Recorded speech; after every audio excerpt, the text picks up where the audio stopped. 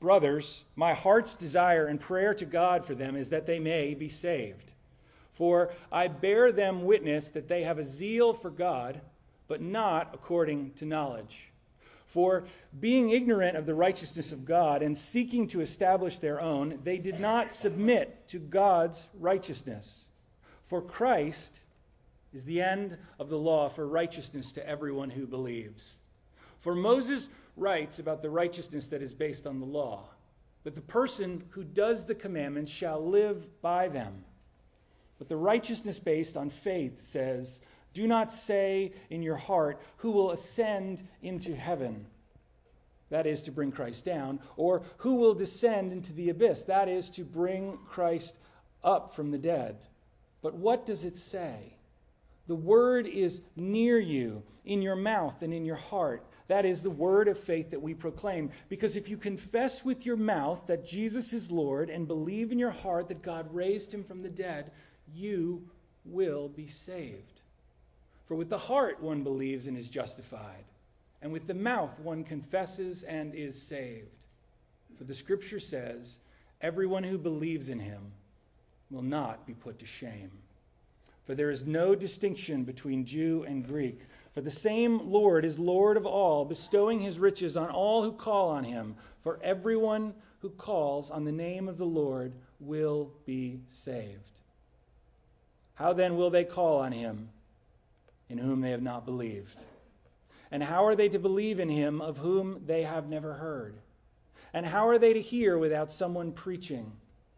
And how are they to preach unless they are sent?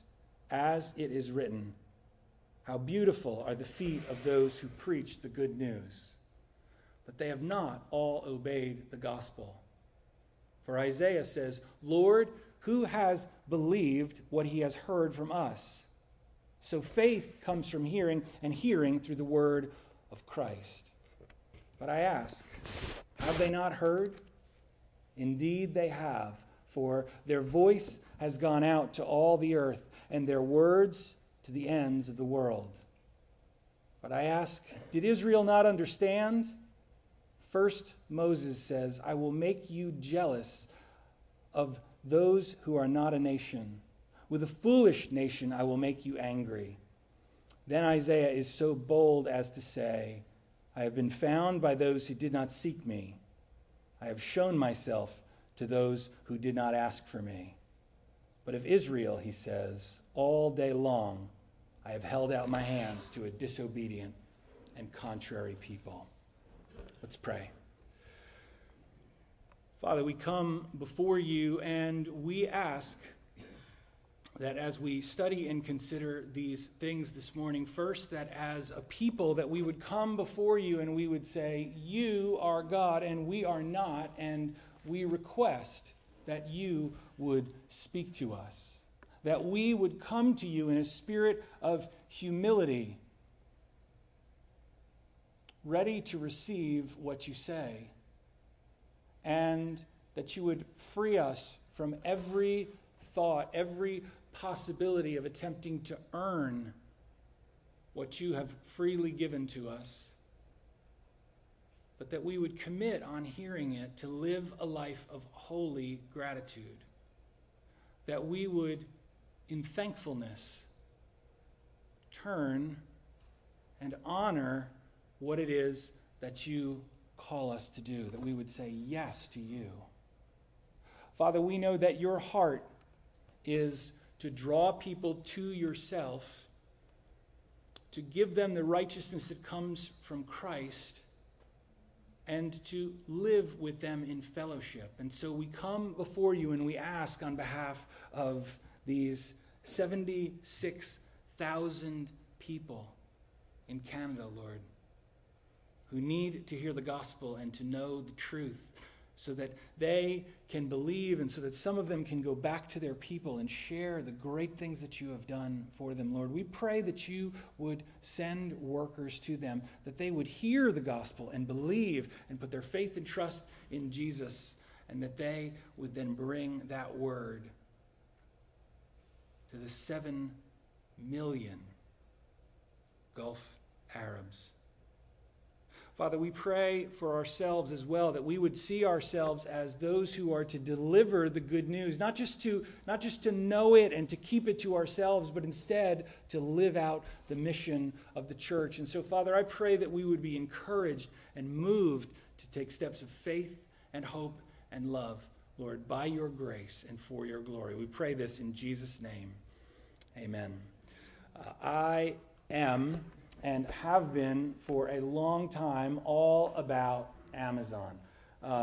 Amazon is an amazing company, and I know that there's Amazon, big bad this and big bad that, but years and years ago I remember discovering that I could order Christmas presents online and thinking, this is great, this is amazing. Like the act of going out and, walking around with lots of people and searching on shelves and looking and just trying to find the right stuff was just so intimidating and life draining from me. I hear buy a present and my soul internally just withers, right? And Amazon has come from a place where you could buy books that people don't really want to read. That's what it was originally. It was, we will sell you books.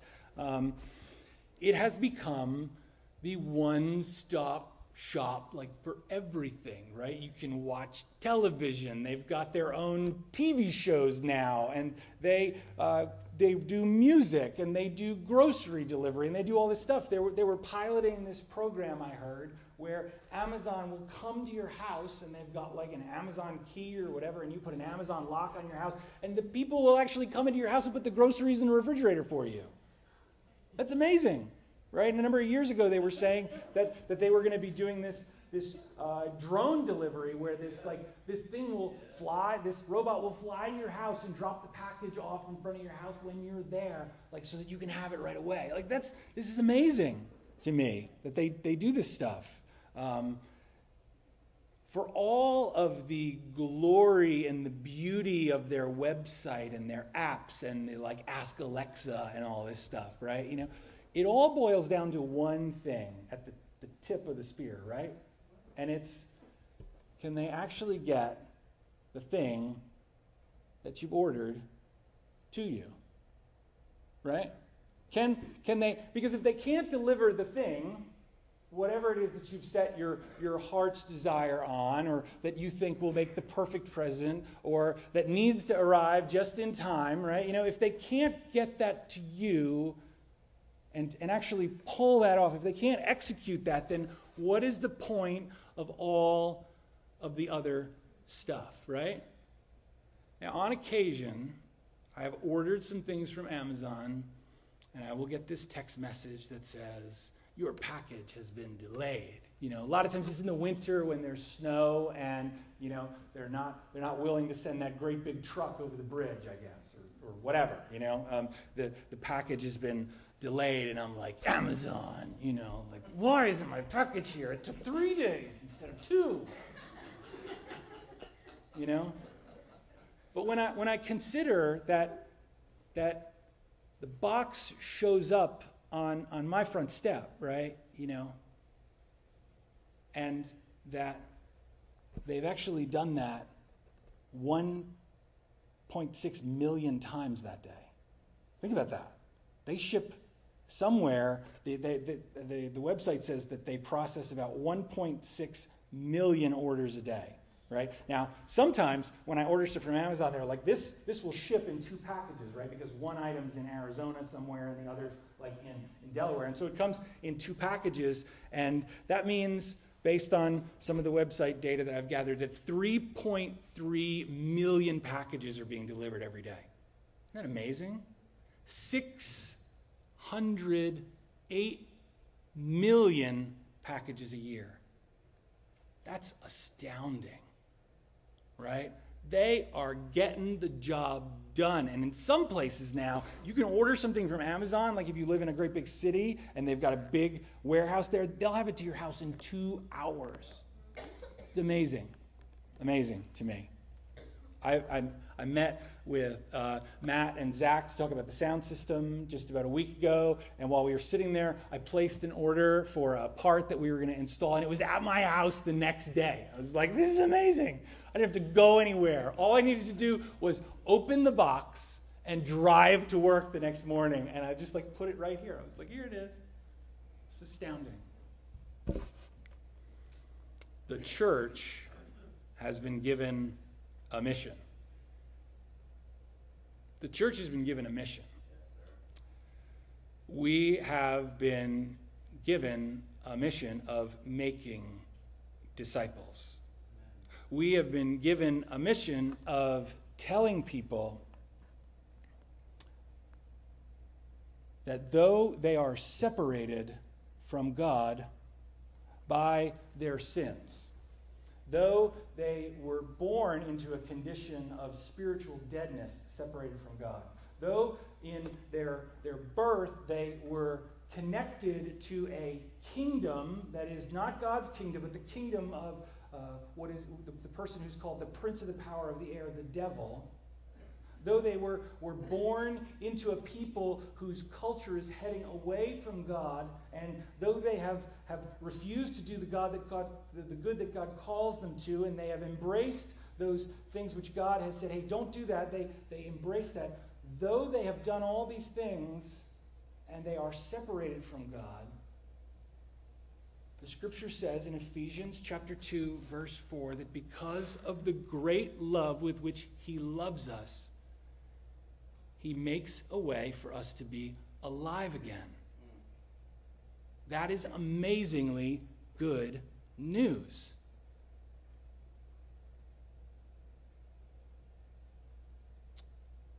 Why is it then that it is so easy for the church to focus on having impressive buildings or having impressive music or having impressive community or having all kinds of things, falling into traps, right? Pitfalls and things that deceive us from the true nature of the church. They draw us off the path and cause us to forget that our primary mission is to get the word to people who don't know it. Amen. Come on. Why is it? I mean, I'll tell you why Amazon is doing so well as a business and why other businesses aren't doing as well. And yes, since Amazon has debuted on the scene, have businesses fallen apart because they can't compete? Yes, but think about it. If you go to your local neighborhood bookstore and say, hey, can you get me this book? And they say, oh, we don't have that, right? Amazon says, we'll send it to you right now and you can read it on your phone, right? Amazon says, we'll send it to you and you'll have it in 2 days if you're a member of our elite club, Amazon Prime, right? You can start reading it electronically right now, or if you want to pay just a little bit more, we'll get the book to you tomorrow and you can have it. Oh, you'll order the book for me? Yeah. When will you get it? Oh, 2 weeks. Forget it, I'm gone, right? Because we see immediacy or we see delay. You go into a store and you say, hey, do you have this? You drove there, right? You got dressed. You got ready. You went to the store and you went in and you said, this is what I'm looking for. And they say, we don't have that here, right? And you go on your phone and you order it. This is why they're doing well, because they get the packages to people. They're getting the job done. Yes, I'm not gonna repeat that comment. Yes, but you're right. Look at Paul's desire here in Romans 10. We're gonna camp really on the tail end of this chapter, but I want to review where we are. Paul has defended the righteousness of God in Romans 9, and he has said that God saves whom he will because of his will, because of his desire, and he has defended God's righteousness. But then he moves to this idea that does not compete with the first idea. Many people would think, well, okay, well, if God, chooses who's going to be called to himself, who's going to be saved or whatever, then, why evangelize? But Paul says, my heart's desire and prayer to God for my people is that they may be saved. He is passionate to see that they hear the good news about Jesus and that they attain true righteousness.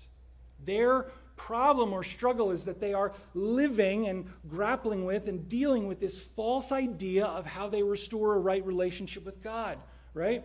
Verses 5 through verses 2 through 5 talk about the fact that they have a passion for God. They want to be pleasing to God. They want to serve God, but that their pursuit of righteousness is not consistent with the way that God has revealed himself. They think we will be good and we will earn righteousness. Paul says it's not the way it works. God gives it to people in Christ. He hands it to them when they believe in faith. God calls someone to himself and then they are saved. And he talks about how available this truth is. Do you need to, Paul says in verse 6, do we have to ascend into heaven by being so good or so amazing or so stellar to bring the righteousness of Christ down? No. Do we need to go down into Hades and to raise Christ from the dead and bring him up? Do we need to do some amazing spiritual work to achieve righteousness? No.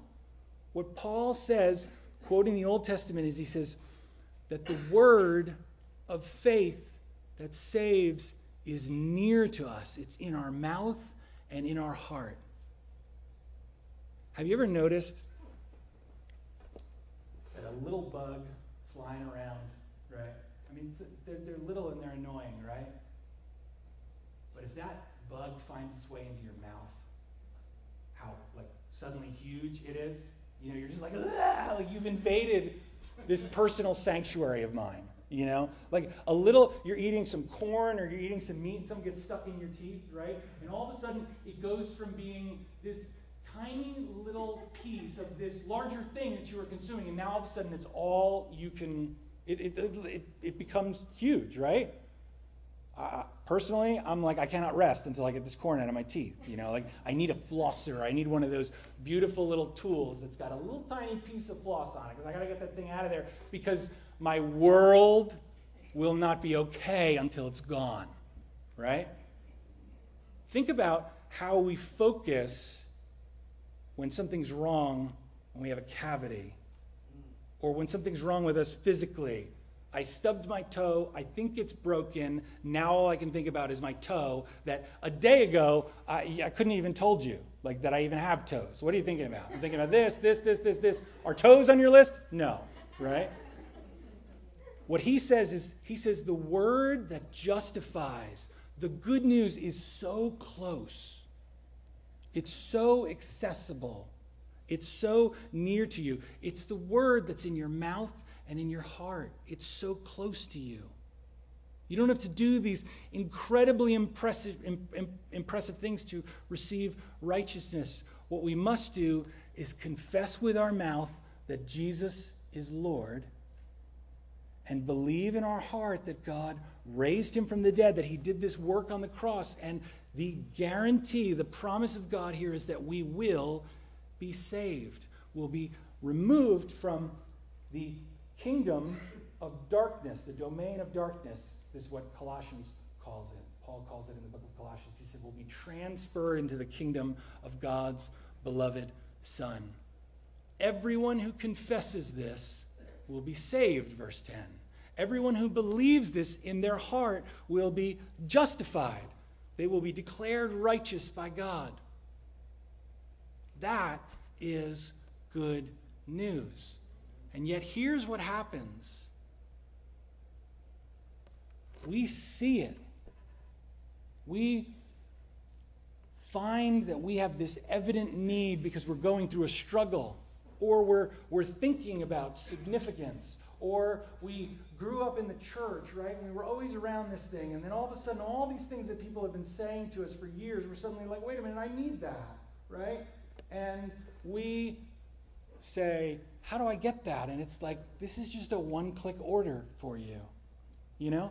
You just need to say, yeah, put it in my cart and ship it. I want righteousness from Christ. I need this. God calls to you. You realize your need, and you say, Jesus is Lord, and I need to be justified. And the guarantee here is that we will be saved. And what happens to believers and what happens in the church then is we say, I need to be fed.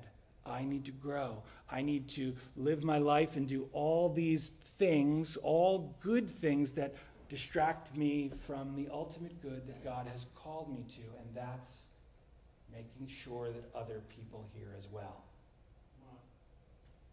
So Amazon has shifted away from their central warehouse model, right? This is where they started. They were like, all the world's books are going to be shipped to this one singular location, and then we're going to spread them out using UPS, right? And we're going to ship them all over the place. But they were like, man, that costs a little bit too much. You know what we'll do? We'll build maybe 8 or 9 warehouses throughout the United States, and they stuck them all over the place, right? And then they were like, okay, we're going to get things and we're going to deliver them quicker and we're going to save more money, right? Now they're like, you know what we're going to do? Not 12, we're going to build like 60 warehouses.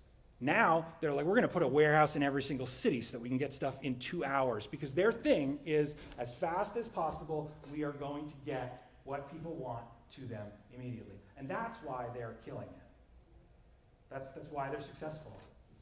As fast as possible, get people exactly what they want.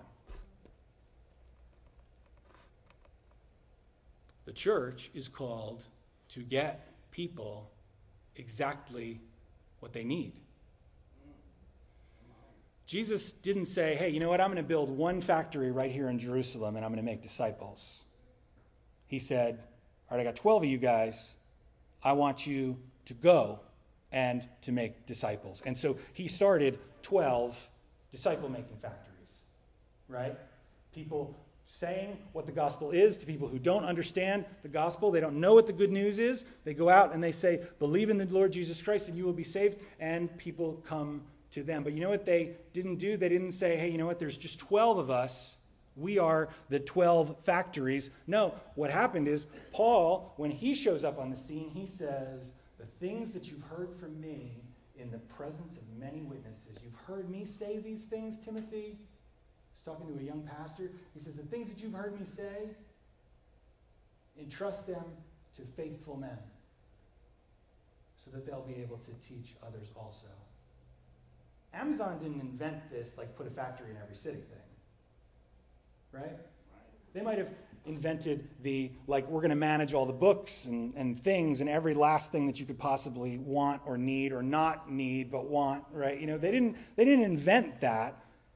They may have invented the structure for delivering stuff, but Jesus said, we're going to take this thing from happening right here on this mountain in Galilee, and we're going to send it into every single culture everywhere so that every single person everywhere can hear this news. That's the mission of the church, is to get the good news to every single person who needs to hear it. Look at how he builds this argument. He says this, how will people call on him? How will they call on Jesus? How will they say Jesus is Lord? And how will they believe that God raised him from the dead? How will they call on him in whom they've not believed? How will people say, I want that, unless they know it exists? Next thing he says, and how are they to believe in him if they've never heard of him? And how are they to hear without someone preaching? Now, don't think that that means guy in a tie with a microphone standing up on a stage, because it doesn't. That's not what it means. Preaching here is proclaiming or speaking. How are they to preach unless they are sent? How are they to share this word? How are they to share this good news unless someone says, relocate from this place to that place? Now, this doesn't mean that you need to get on a plane or a boat and cross over a vast distance of salt water in order to be on mission, right? What it means is you go from the place where you hear the good news on a mountain in Galilee, say, or in a church, or in your house where someone's sharing with you, and you go from the place where you hear it to the place where there are people who need to hear it. Amen. How are they to preach unless they are sent? And then what he says, as it is written, how beautiful are the feet of those who preach the good news. One of the things that I've heard Amazon is doing is they're saying, hey, we'll sell you a business license for $10,000. We'll get you started. We'll loan you some money. You can lease an entire fleet of vehicles. And what they're talking about doing now is running trucks, basically, into regions unknown where they can't build factories, and you're there with your business, your fleet of 10 trucks, and you're doing their delivery work for them so they can get things delivered even faster. You can open your own Amazon shipping depot. There's like a page, I don't know what it is. You can go there and you can sign up and you can be the Amazon guy in your region, because there's places where you still can't get 2-day shipping on it. Now think about this. This is what Jesus does. He says, hey, you need this. You need the righteousness that comes from me. And we say, yes, I want it. And then he says, now I want to reach the people that you work with. Now I want to reach the family that you were born into. Now I want to reach your friend group. Now I want to reach the people that you play baseball with. Now I want to reach chess players. Now I want to reach band members, right? There are all these different groups that we're all involved in, all connected to, and the gospel needs to go there because everybody needs to hear.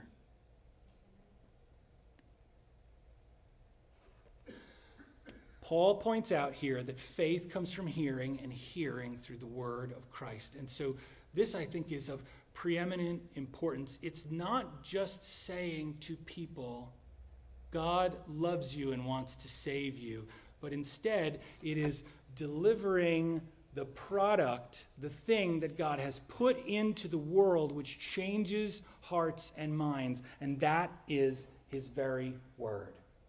His word. Not our words about his word, but his word itself. Part of the reason why we do fighter verses is so that as believers who are busy and who are constantly flooded with information, we can hear and see different scriptures from different places in the Bible, and we can say, like, I heard that once, or I know that, and it reminds us of the word. And there are things that are useful. I can't tell you how many times somebody will say, oh, the fighter verse this week was perfect for me. That it was right on time. Or they'll say, you quoted this verse in your sermon, and I'd never heard that before, or I never connected the two ideas, right? The word is where God's power and strength lie, where the Holy Spirit is actually working, not our thoughts about his thoughts, right? Not just a couple devotional meditations from Pastor Keith or somebody else, but actual words from God's word. Nancy was listening to something earlier this week. It was a talk by somebody talking about personal identity and motivation. I think it was a Facebook thing, and the lady who was speaking was saying, don't describe your contribution that you have to make as small. Don't say, I just want to say a few words to you, or could you give me a moment of your time so that I can make a small recommendation to you? Right? I had a mentor say to me, if someone calls you as a pastor and says, hey, could you come and give us a little talk, say no. And so this is what I do. I say, I don't give little talks. And I try to do it in a way where I can immediately give like a nice, more polite answer. And I try not to be like as rude as I just sounded right there. But I'll say, look, you want me to come and speak? I'll come and speak, and I'll talk about God's word. But I don't give little talks. I don't just give 5-minute motivational speeches on something. Like, you're going to hear and get the word, because if it's just me standing up giving you 7 thoughts on something, it's a waste of people's time. Because there's no power or work there. Instead, what we ought to be doing is taking a section of God's text and saying, this is good news. This can change your life. This can transform everything about you. This can change your identity. It can put you on a completely different track. It can build you up in Christ because God's power is in it. Now, let me defend this idea. God, when he speaks, when he communicates with human beings, when he works in the world, he does it through speaking. We see this over and over again in the scripture. Yes, God acts in his word. He performs miracles and he does things in the physical world, but that's never where the emphasis is. It's interesting because some places in the scriptures, when Jesus is healing people, it'll say, like, he spat and made mud and smeared it on their eyes, or he placed his fingers on their eyeballs and said, or he stuck his fingers in their ears, and there's not a whole lot of emphasis on how everybody felt about the miracle or how the miracle played out. There's not a whole lot of drama there. There's not a whole lot of build-up. It's just kind of like, and then he did this, right? And the person was healed. And then there's a word that's spoken about believing or trusting God. It's almost as if the miracles themselves are not that important. Amen. That what's important is that people put their faith and trust in God. What we find over and over in scriptures is that God speaks. In the beginning, God creates the heavens and the earth. How does he do it? By saying, let there be light. Let this happen. Let this happen. It doesn't say, and God got some mud and he blah, blah, blah, blah, blah, and then he planted all the grass and then he made all the animals, and he took them from his workshop and put them up. No, it's just like, let there be animals. Bow. There they are, all over the place. At some point, I would love to know this, he said, let there be mosquitoes. Like, for what purpose are they in the universe? Are they part of the fall? I think so, but probably not. They probably had some reason for existing. God creates all of these things through his word. The Lord formed the man of dust from the ground and breathed into his nostrils the breath of life, and the man became a living creature. What's amazing about this is that it says here that God breathed life into man, and later on in the book of 2 Timothy, we will be told that God breathes life into his word.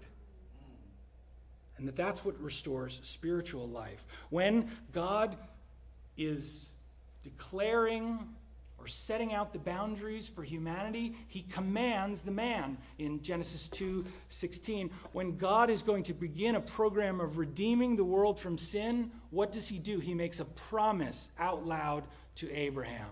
He challenges him and says, go from your country and I will make of you a great nation. He doesn't just make Abraham a great nation, he makes a promise. Because God works through his word. Listen to him speak this truth to his people. Isaiah 55:10. As the rain and the snow come down from heaven and do not return there but water the earth, making it bring forth and sprout, giving seed to the sower and bread to the eater. Natural process, right? So shall my word be that goes out from my mouth. It shall not return to me empty, but it shall accomplish that which I purpose and shall succeed in the thing for which I sent it. When God speaks, stuff happens. And that's how God works, through his word. Jeremiah is sent to a godless people who are running in their own direction. The entire culture is falling apart. God's people have moved far from him, and God sends Jeremiah, and he says, behold, Lord, this is Jeremiah 1, verse 6, I don't know how to speak, I am only a youth. And the Lord said, don't say I'm only a youth, for to all to whom I send you, you shall go, and whatever I command you, you shall speak. Do not be afraid of them, for I am with you to deliver you, declares the Lord. Then the Lord put out his hand and touched my mouth, and the Lord said to me, behold, I have put my words in your mouth. When God sends someone to turn around a culture or to bring a message to them, he puts not creative words, not their thoughts on social decay, not 17 things that need to make it through Congress in order to transform the culture, because let's be honest, that's a dead end, right? What he does is he says, here are my words. Jeremiah is taken to a valley full of dead bones, and God says, this is the whole of the house of Israel. These are your people. Can they come back to life? And Jeremiah very wisely says, only you know, right? I'm not going to say yes, and I'm not going to say no, because I could be wrong. Only you know, Lord. And what does God say to them? Speak to the bones and tell them, hear the word of the Lord, and say, God says breath will enter you and you will live. And he does it, and they live. In Exodus, Moses talks about the fact that he is afraid of being sent. And I believe that's something that really we struggle with, the fear of rejection, the fear of being told that we're dumb, or that, that someone is going to hurt us, or something, that we're like the fear of speaking up paralyzes us. Moses is given many reasons why he can't go to Pharaoh. And then he finally camps on this at the end of him challenging God. He says to the Lord, I am not eloquent, either in the past or since you've spoken to me. I am slow of speech and of tongue. And this is what God says to him. Who made man's mouth? Is it not I, the Lord? Now, therefore, go, and I will be with your mouth. Isn't that amazing? The very power of God to transform the world, to liberate Israel, to speak the good news about Jesus Christ, and to raise people from spiritual death. God says, I'll be with your mouth. I will help you do that. Isn't that what Jesus promises in Matthew 28? Go and make disciples, he says. And then he says, and I'll be with you even to the end of the age. Not like spiritually with you, like saying, attaboy, go for it. You can do it. But no, like I'll be with you involved in every step of the process, involved with the speaking. When God works, he works in and through his word. And this is written all over the place in the scriptures. 1 Corinthians 4:1, Paul says this, speaking of what the apostles are doing out in the world, the ones that have been sent from the church to preach the gospel. He says, this is how one should regard us. This is how you ought to view the people who've been sent, as servants of Christ and stewards of the mysteries of God. And the Bible hadn't been stitched into books yet, because it hadn't been finished, because he was actually writing this when he said that, right? And it couldn't yet be in a print edition of the scriptures. So he says, stewards of the mysteries of God, entrusted with the word, entrusted with the good news of the gospel. And then he says this, it is required of stewards that they be found faithful. You know what we're talking about? Talking about, can the business deliver the packages? Imagine if everyone at Amazon said, man, look at this factory. It has got every last thing that you could ever want or need, right? There's groceries, there's clothes, there's lawn chairs. Like everything that we want is right here. Let's just open it all up and use it on ourselves. Let's just build a house in this great big factory. We'll all live here. You know what's going to happen? That might last for a while, right? Eating all the food. But at some point, the power is going to go off, right? At some point, somebody's going to come in and say, what are you guys doing in here? This is for others. This is to expand. This is to maintain what it is that we're doing. We accomplish our mission by sending this stuff away. One of the reasons I believe that the church has fallen off so greatly in our culture is that because we are so abundantly blessed in the United States, we have turned the gospel into a means of personal peace and prosperity and blessing for ourselves, and we don't view other people as in intense need of the truth. Intense need. In the United States, one person is born every 8 seconds, one person dies every 12.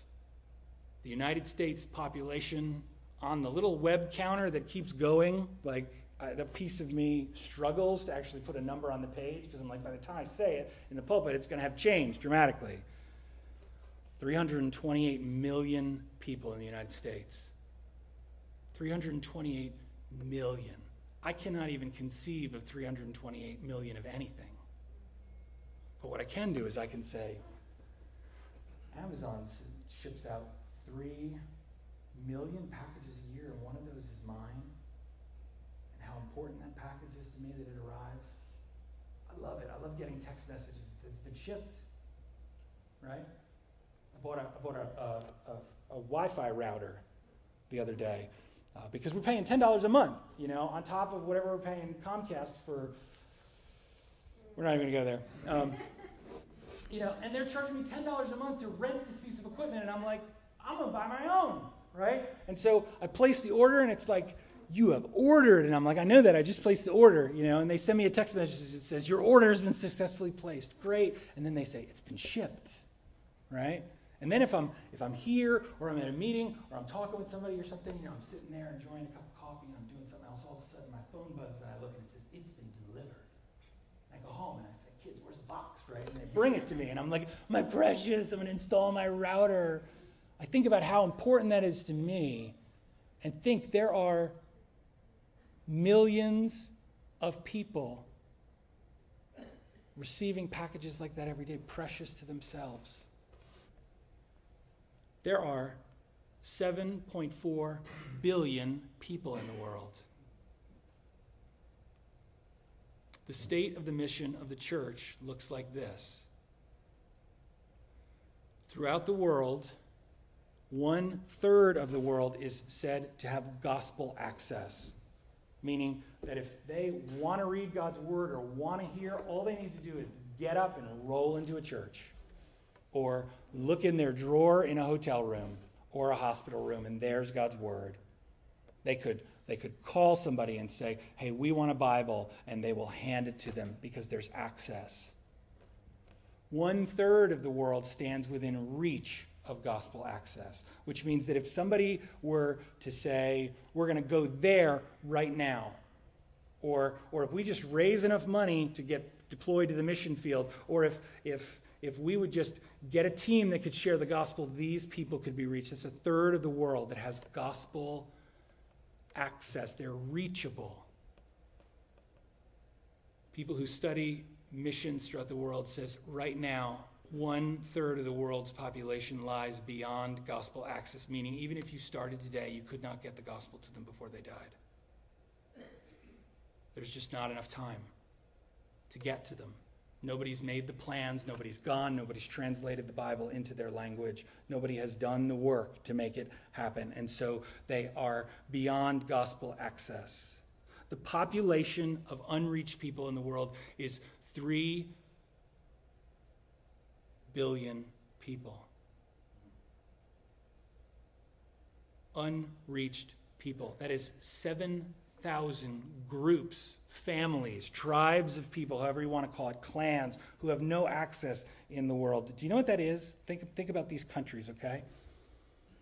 Japan, Russia, Bangladesh, Nigeria, Pakistan, Brazil, Indonesia, the United States, and India. Add all those populations up. All of them. And we're just getting to the number of unreached people in the world. Normally people say like China. That's just half of that number. 1.3.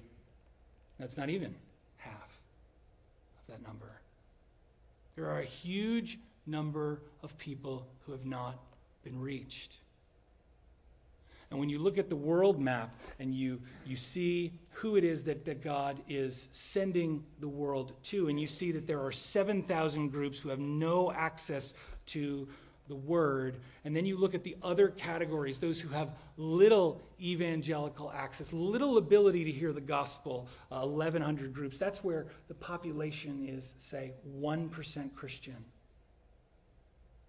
And so to move from the category of the unreached to the slightly reached, does not improve their status that much. There is work to be done in sharing the gospel.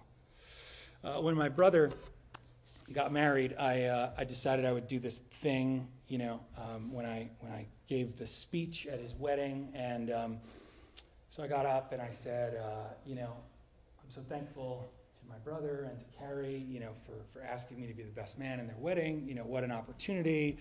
And so I want to say some nice things about my brother, and I want to say some nice things about my now sister-in-law.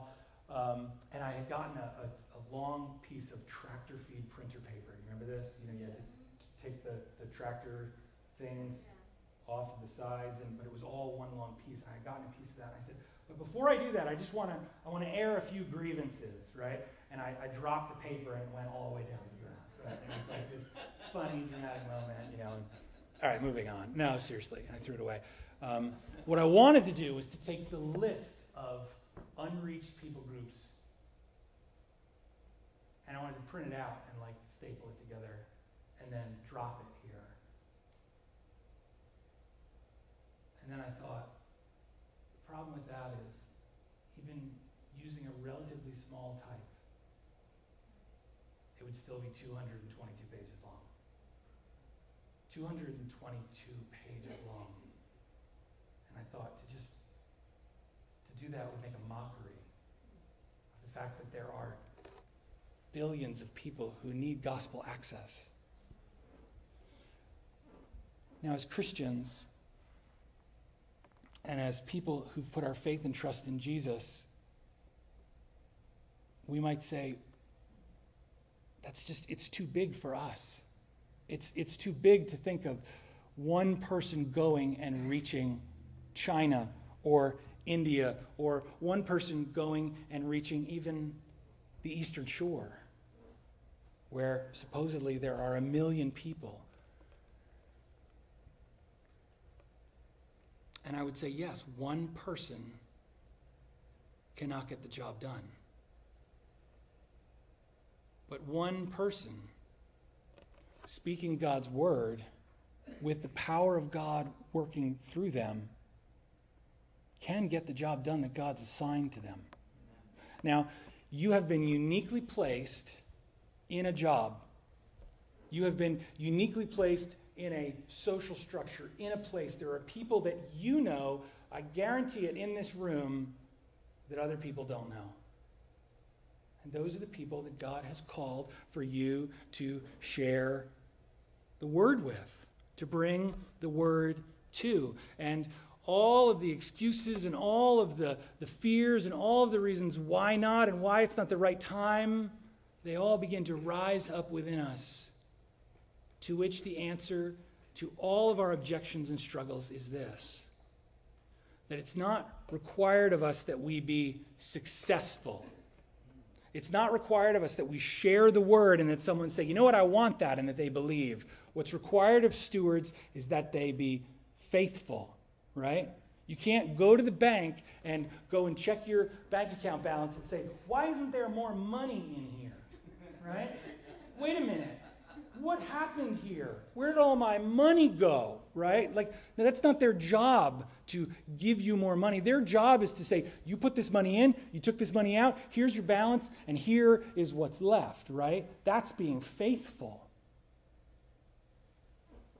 It's our job to say, oh, you need the gospel? Here you go. Here's the word. Here's the word. Let me share the word with you. Because what it says here is faith comes through hearing, and hearing by the word of Christ, which means if we put the word of Christ in front of people, they will receive a hearing. He will be heard, and then faith can break forth.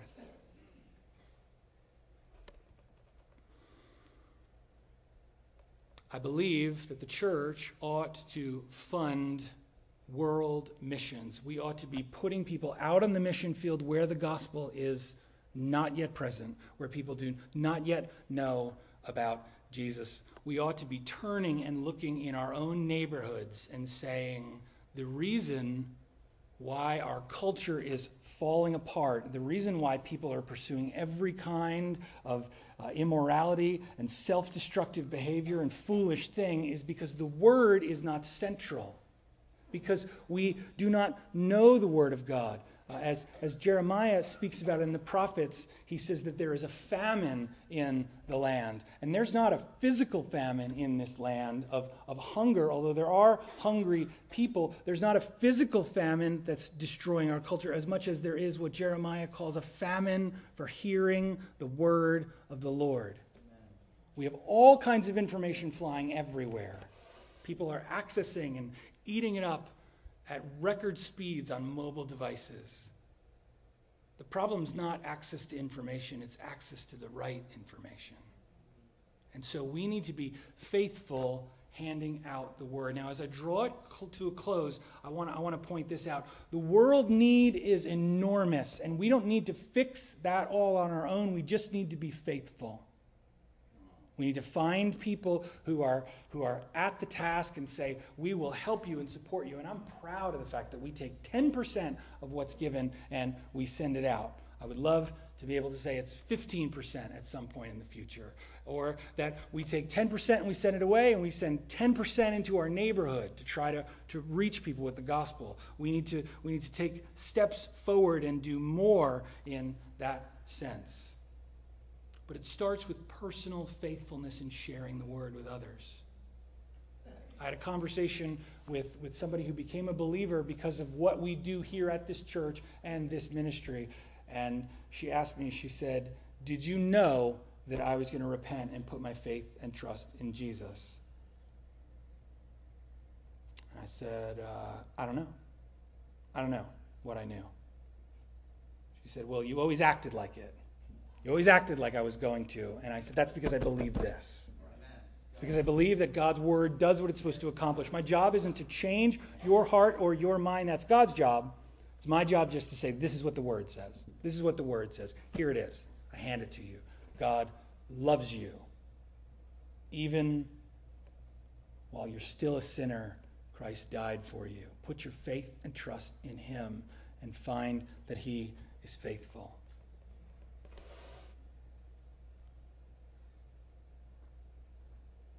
So when you add up Romans 9 and 10 and you come to the conclusion, Paul says this, that God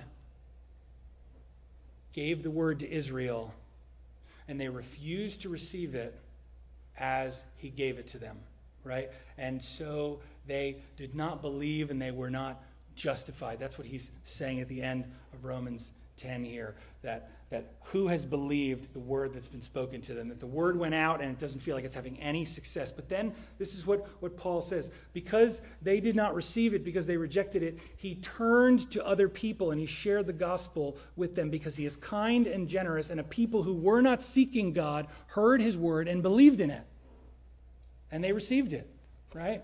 What does that have to do with the people who don't receive it? Right? Look at how he ends here, because I think this will be an encouragement. Verse 21, it says, but of Israel, he says, all day long I've held out my hands to a disobedient and contrary people. The image of a little child here, right? You know, I could do it. I could do it myself, right?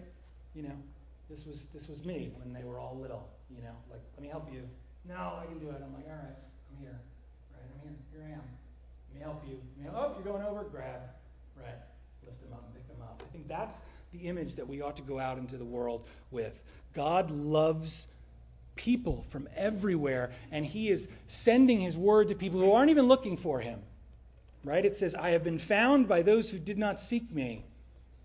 They were like, you know what? I had a need. I needed to be saved. I needed to be justified. I needed to be made righteous. And they're like, where are the answers? And they look, and they're like, it's right there. There's the word. It's right next to me. I was found by someone who didn't seek me. I've shown myself to those who did not ask for me. What about people who stubbornly, constantly refuse to believe? We just keep sharing faithfully, faithfully, faithfully. Why? Because God says, all day long I've held out my hands to a disobedient and contrary people. We are not responsible for what grows, how the mission moves forward, or its success. We're not responsible for that. And so if a missionary comes back and says, I have faithfully preached the word of God, you know what? No one believed. We got to say, were you really faithful? Yes. Okay. Keep at it, because it's not their job. It's God's job. It's God's job to bring the increase. It's our job to be faithful. Our job to be faithful and to share. Because when it all comes down to it, God is going to say, did you or did you not get the packages out? Did you send the word to where it needed to go? That's how he's going to determine whether or not we were faithful. Let's pray. Father, I thank you for the opportunity to be here and to share this word. I pray that this would be the question that we ask ourselves when we evaluate our work as a church. Have we been faithful to the word? And have we brought the word to those who need to hear it? Hopefully, until you call us home, the answer will be there is still room for improvement. And that we will not despair or give up. But instead that we will say, we try harder. We work harder. Not to earn your favor, but because you've been kind to us. Lord, I pray that we would set up a new scorecard. Not just how many people came, although that's important. Not just how much money was given, although that's important. But instead that we would look at marriages healed, lives transformed, people who hear the gospel, people who are sent away, people who are deployed on the mission field, and that we would say, this is our fruit, this is success, your mission, your kingdom, your glory, and not necessarily our own. And so we pray that you would judge us, Lord, and find us faithful to your commission and to your task. We thank you that you've made it simple, and that what we have to do is to share your word with others. We pray that you would help us to be faithful. Remind us that you're always with us. Keep the gospel ready in our mouths, ready to speak when we see a need, when it needs to be shared. We thank you for your grace and your kindness. We pray your blessing on all that we do. In Jesus' name, amen. Let's stand and sing this closing song together.